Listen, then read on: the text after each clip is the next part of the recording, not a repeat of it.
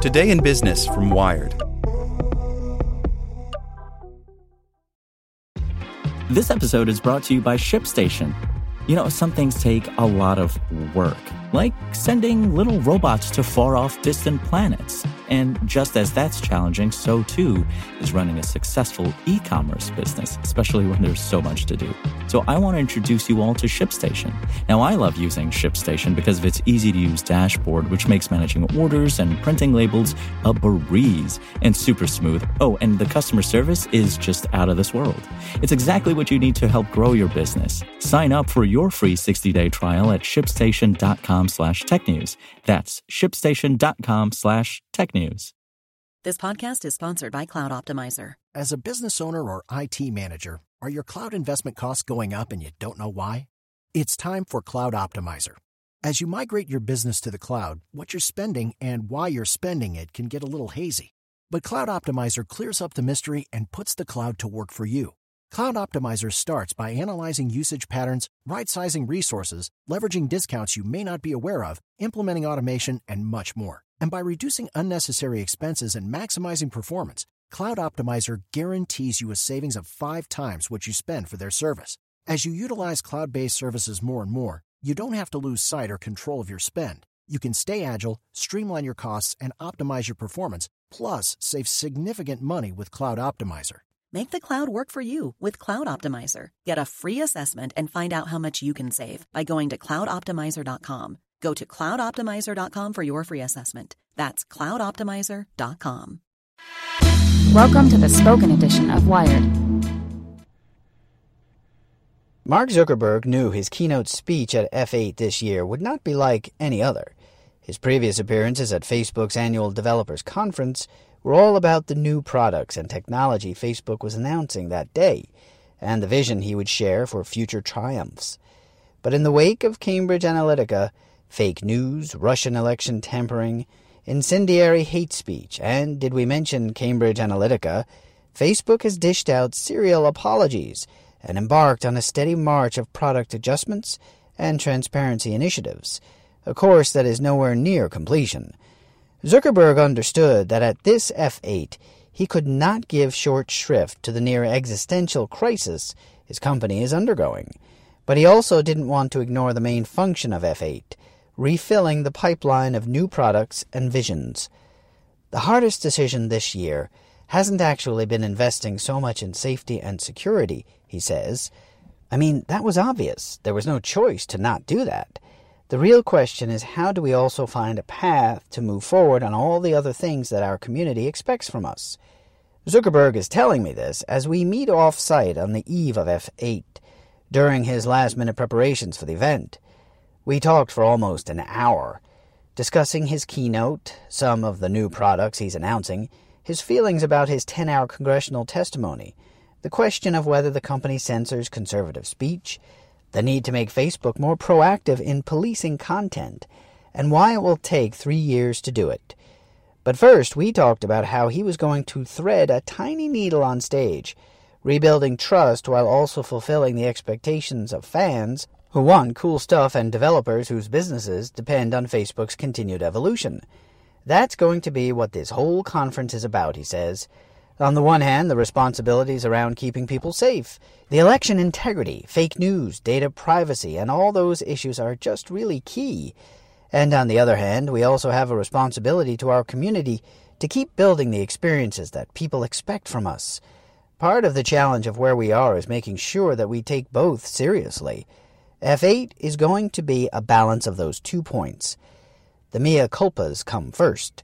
After the initial revelation of the Cambridge Analytica episode, which exposed the data of 87 million users, there was a 5-day period when Zuckerberg and his operating partner, Sheryl Sandberg, were harder to find than the Golden State Killer, a mistake that Zuckerberg acknowledges. We were initially very slow to respond, he says. We were trying to understand all of the internal details around what happened, and I think I got this calculation wrong, where I should have just said something sooner even though I didn't have all the details. Since we dug in and learned all of it, I think we're doing the right thing. It's just that we should have done it sooner. In his keynote, the plan is to acknowledge Facebook's problems and to introduce yet more features to address them. but he's also getting past the apologies. The dilemma he faces at F8 is a paradigm for his larger problem at Facebook. The question isn't, do we feel bad? Of course we feel bad. But what we owe the world is, here's what we're going to do to make sure that doesn't happen again. Zuckerberg will then introduce one welcome new trust feature, the ability for users to wipe clean information that Facebook has gathered about them from their activities off Facebook, like web browsing. Zuckerberg compares this to cleaning the cookies out of one's browser, a form of digital hygiene that he occasionally practices himself.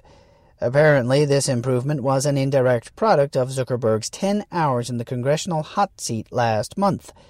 Zuckerberg tells me he had anticipated that the legislators' questions would largely focus on Cambridge Analytica and maybe the Russians, but instead they fired a broad range of questions at him, many of them involving the deep weeds of Facebook's operations.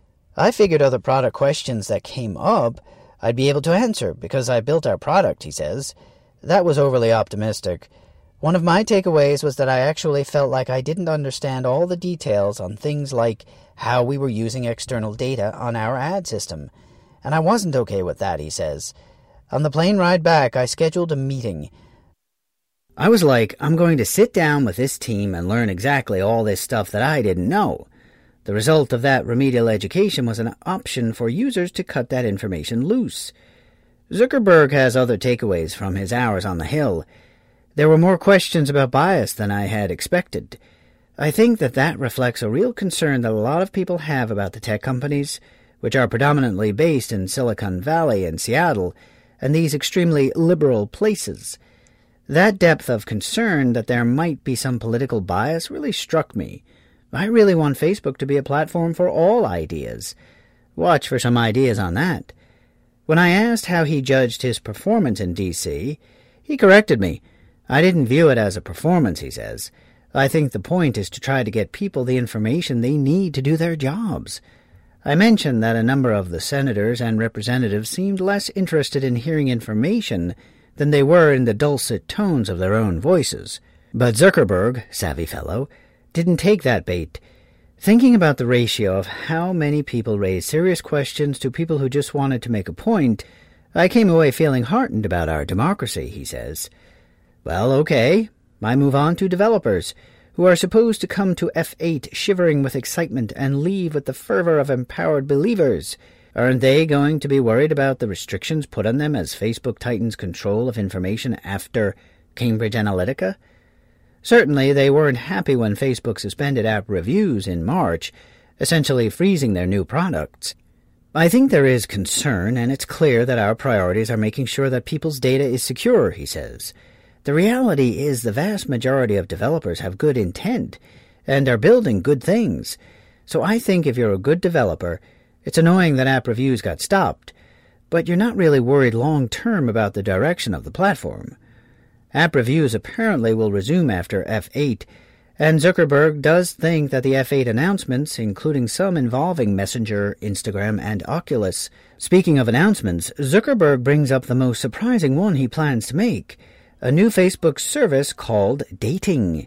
This Tinder-esque development allows users to create separate profiles to pursue romantic connections, with Facebook acting as an algorithmic yenta. In any other year, this type of service makes sense, but considering that the company is facing its biggest crisis ever because of its handling of personal data, doesn't it seem a little risky to be adding a new data set with some of the most personal information ever? At first, Zuckerberg answers the question by explaining that the new feature builds on the fact that people have always used Facebook for dating, and by noting the product's various protections. Facebook, for instance, will not use that information in targeting ads. So I change the subject and move on to other questions, but a couple of minutes later he returns to the dating discussion, clearly disturbed at my implication. Obviously you're asking this question, he says, but do you think that this is a bad time to be talking about this? I tell him that I get that Facebook is taking steps to isolate the information from one's regular profile, but isn't he worried that people might look at dating and say, wow, Facebook wants to know this about me too? Zuckerberg straightens up in his chair. This issue is dead in the center of the devilish tensions between trust building and maintaining momentum. This is the threading of the needle we talked about up front, he says. Of course, Facebook has to keep introducing new products, announcing stuff on Marketplace, introducing a new augmented reality camera platform, shipping the standalone VR headset Oculus Go. But he doesn't want people to think that because the company is moving forward, it's any less serious about winning back its users' trust. Because my top priority is making sure that we convey that we are taking these things seriously, he says. Before we wrap up, I ask him, has this crisis made Facebook different? His answer is both no, the mission is the same, but in a way, yes. I really think the biggest shift is around being more proactive, around finding and preventing abuse. The big learning is that we need to take a broader view of our responsibility. It's not just about building tools and assuming that humans are on balance good, and so therefore the tools will be used for on balance good.